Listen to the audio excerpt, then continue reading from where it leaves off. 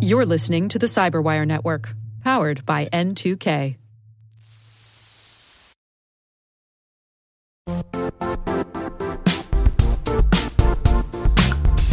The IT world used to be simpler.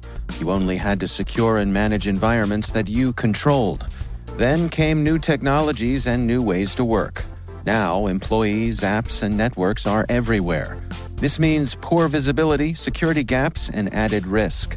That's why Cloudflare created the first-ever connectivity cloud.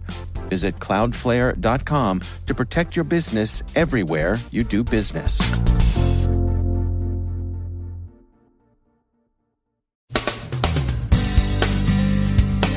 Meltdown and Spectre put the fear of hardware flaws into enterprises everywhere. No family of systems can be safely assumed to be immune. Most are positively identified as vulnerable. Proofs of concept show that remote attacks exploiting chips' speculative execution features are feasible. Dinah Davis from CodeLikeAGirl.io checks in.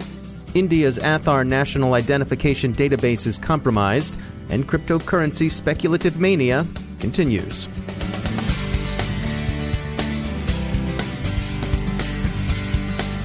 I'm Dave Bittner with your CyberWire summary for Friday, January 5th, 2018.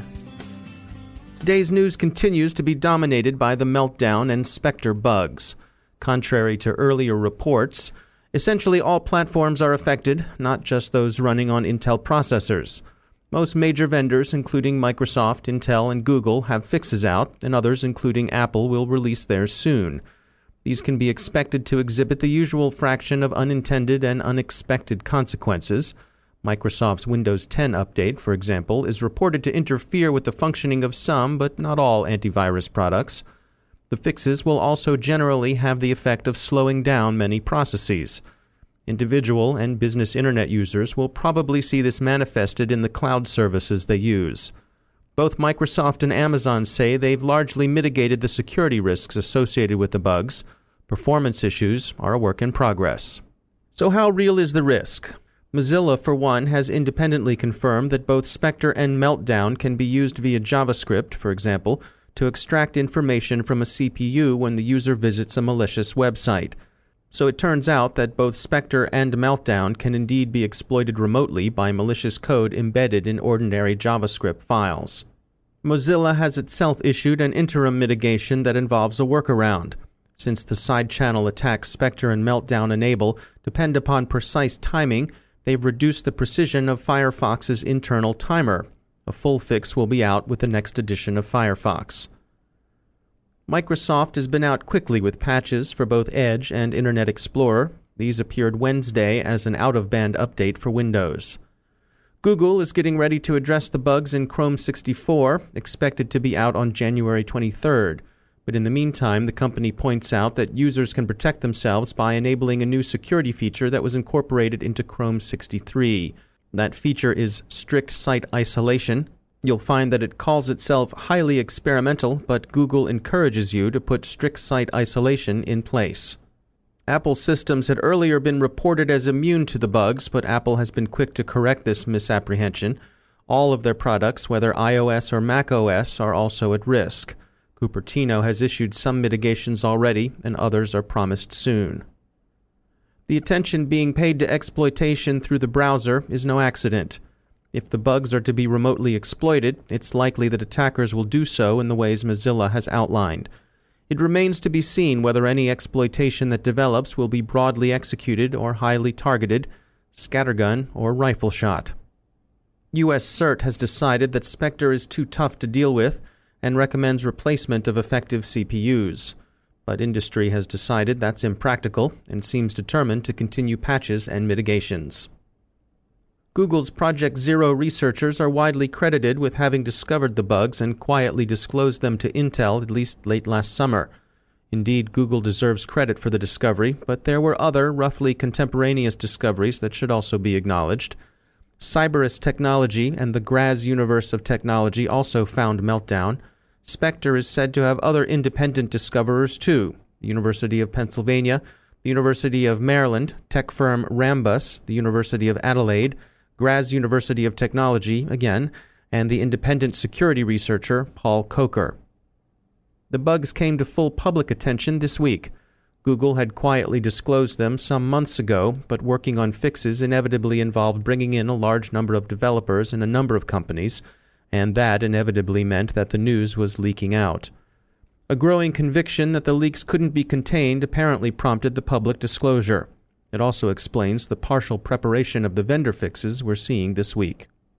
Some in the industry news, notably Ars Technica and TechCrunch, are noting that in November, Intel's CEO, Brian Krzanich, sold the maximum number of shares permitted under company bylaws.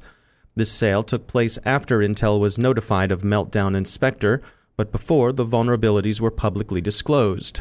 Intel says this was a mere coincidence and that the bugs were not a factor in Mr. Krzanich's decision to sell. His sales were properly reported at the time to the Securities and Exchange Commission. There are a few other things going on in cyberspace this week. India's Aadhaar National Biometric Identification Database is said to have been breached, with access to its data for sale on the dark web for under $10. Aadhaar has had its security issues before, but this latest appears close to a complete compromise, affecting more than 1 billion people. Several experts have noted that losing biometric data can be a serious matter indeed, and the Indian government clearly has its security work cut out for it over the next several months at least. And cryptocurrency is again in the news. Observers at Barron's and elsewhere goggle in disbelief at the more bullish projections of altcoin values. Criminals are also affected by the speculative market in Bitcoin. Rapid appreciation and volatility are driving them to alternative alt-currencies. But that hasn't taken the shine off the many chips in the old blockchain we're seeing these days. Facebook is expressing an interest in seeing what the technology can do for it, and there's another entrant into the field as well.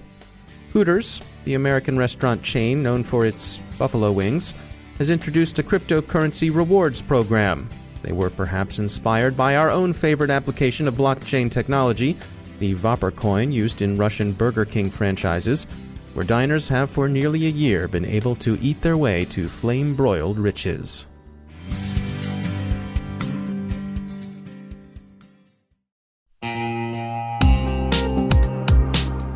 Managing the requirements for modern security programs is increasingly challenging and time-consuming. Enter Vanta. Vanta gives you one place to centralize and scale your security program. Quickly assess risk, streamline security reviews, and automate compliance for ISO 27001, SOC 2, and more. You can leverage Vanta's market-leading trust management platform to unify risk management and secure the trust of your customers. Plus, use Vanta AI to save time when completing security questionnaires. CyberWire Daily listeners can get $1,000 off by going to vanta.com/cyber. That's VANTA.com/cyber.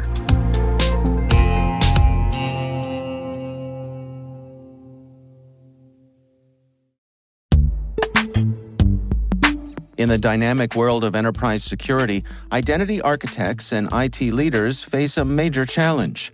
Growth by repeated acquisitions multiplies the complexity of everything. Multiple IDPs, MFA providers, policy engines that all need to coexist.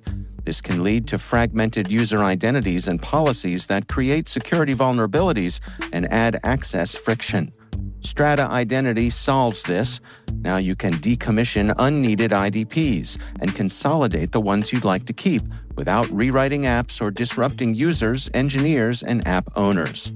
Plus, Strata's modular architecture makes it easy to integrate with any identity provider without manual maintenance and coding. Join the ranks of cybersecurity leaders using identity orchestration. Visit strata.io/cyberwire, share your top identity security priorities, and receive a pair of complimentary AirPods Pro. Offer valid for organizations with over 5,000 employees. Step into a new era of identity management at strata.io/cyberwire.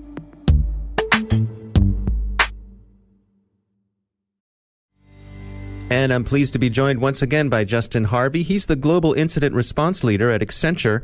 Justin, welcome back. As we head into this new year, into 2018, what are you seeing that you expect to be different from what we saw last year?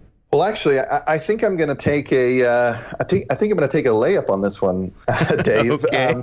I am going to go with my last couple years of predictions that have been turning out to be true every year. Number one, I think we're going to see a lot more leaked data. In years past, or in the last decade, up until 2 years ago, we were seeing the flavor of cyber attacks being really intellectual property based or nation state secret based, compromising defense industrial base, compromising technology companies, and sucking out intellectual property. We're seeing a fundamental shift in the world today where it's now about the nature of the data. It is being leaked, it is being held hostage, it is being threatened, it's being ransomed.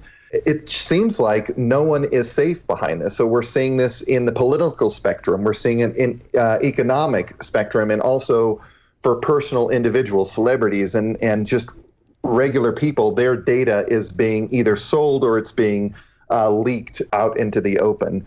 With 2018 being a pivotal election year for the House and the Senate, I think that we're going to see more and more politically motivated cyber attacks against both parties. We saw how it went down in 2016. So I do believe, even without any nation state interference, I think election hacking is here to stay, and it will become more and more prevalent.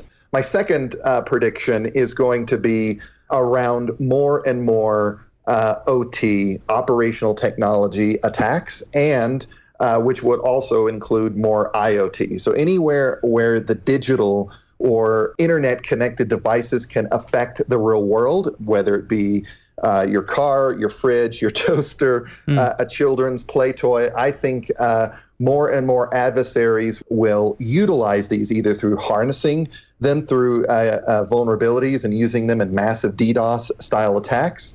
I think that you're going to see more and more of these being exploited to perhaps do spying on people or to get information out of the physical world. And I think that trend is here to stay for quite some time. I do believe that one of the key attributes to fixing this problem is through legislation and enforcement. So I think that from a legislation point of view, it's key that not only do we create regulations around IoT and OT, but also we're prepared to enforce those regulations, which could have an adverse effect on markets and the economy, since a lot of these IoT devices are coming in from overseas, from the Asia-Pacific region. They're actually helping to fuel some of our economy. And then pursuant to that, I do believe in standards bodies and being able to create some IoT standards, but standards are just that. They're standards. They're not binding in any way. So I do believe that Congress and the government should look at regulating and enforcing the security around these IoT devices. All right. Justin Harvey, thanks for joining us.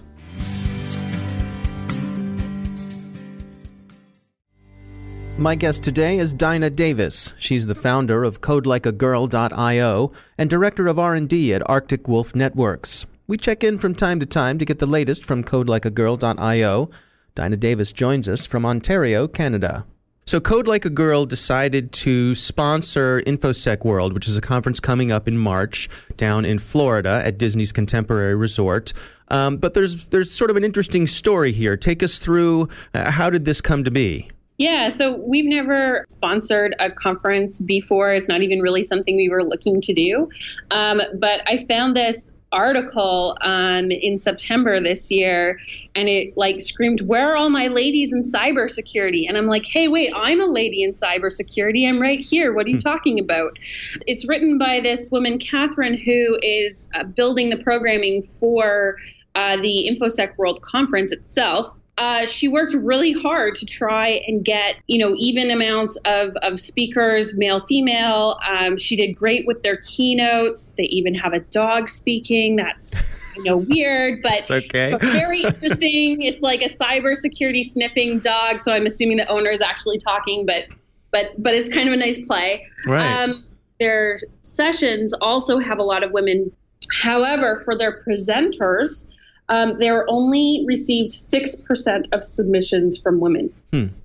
So for her to then try and make the sessions 50-50 is pretty much impossible, right? Right. They go through a normal vetting process. They would be favoring all the women who entered, which is not really what you want to do either. Right. What you want to do is really have, more gender diversity on the submissions. And so this whole article was just her expressing how frustrated she was that more women didn't apply and trying to figure out why didn't they apply. And really it came down to, a lot of women don't consider themselves good enough to do the talks or ready enough. There isn't very many of us in cybersecurity, so we also have to have the time to do it. And she was just so disappointed by this. And I saw this article. I was like, oh, man, we have to have this article. And then out of that, she reached out to me and said, hey, maybe there's something we could do together. Like, I can't change the lineup of presenters for this year, but maybe I can change the lineup of presenters for the following year.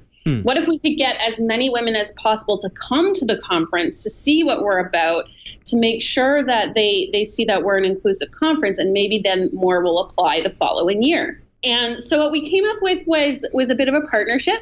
So they have given us a discount code, which you can go get at our website, codelikeagirl.io, for 15% off the conference. I will be writing my review of the conference after I'm done. They're also going to be writing 2 articles of either the keynote women or potentially some of the panel speakers to try and highlight the really amazing women that are at that conference. Us sponsoring it and having a discount code is really about trying to reach more women to try and get them to come to this conference, because it's really good. The topics are really interesting. It's at Disney, so if you want to spend an extra weekend there, that's pretty fun too. Yeah, plenty to do. For me, there's a big plus. It's in Florida in March, and I live in Canada, so that's that's like maybe that's all that they really needed to do. Right. It's interesting to me, in the past year, in 2017, in early 2017, I was at the Women in Cybersecurity Conference, and in interviewing a lot of the women there was something that came up time and time again, and that women told me was that they felt like things were getting better in the workplace in terms of how they were being treated and respected and paid and those sorts of things. They felt like there was really good momentum there, but they felt like the conferences were a place where this was lagging. And so I'm curious on your take on that. I mean, a lot has happened in 2017. We had things like the Harvey Weinstein, revelations, and then the Me Too movement. So I think there's certainly been a light that's been shown on this issue.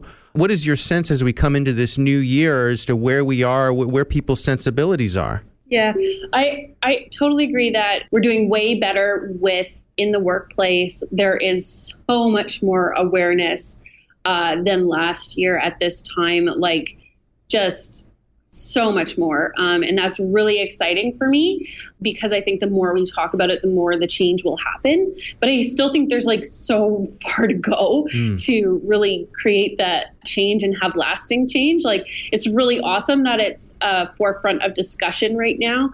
There's a lot of work we need to do in many, many areas. Pipeline is one. So getting more women to even consider careers in cybersecurity. We're really not going to fix the conference issue until we have more women to speak at it. And we have to encourage the women that are there to speak, that they are good enough to speak, and that they should be out there speaking at conferences, and it's good for their career. So it's really multifaceted, but I think I'm just seeing lots of positive momentum in the past year. So I'm really excited to see what's going to happen in 2018. And if you are a guy on an all-guy panel, you should maybe consider not doing the panel at a conference. So, and that's only going to get you positive votes from other women. Tweet about it, share about it. Say you'll leave your spot or ask them to make room for another spot that we bring on, a woman or a person of color. If it's all white men, that's kind of a problem. You're really only getting one type of perspective. And panels are most interesting when people have a lot of different perspectives. And that comes from different educational backgrounds, different genders, and different ways of growing up. Those are things you could do, like don't accept the status quo if you're on one of those panels. All right. Well, the conference is coming up in March. It is March 19th through the 21st in Florida. It is InfoSec World. Dinah Davis, thanks again for checking in. All your efforts at Code Like a Girl. Thank you.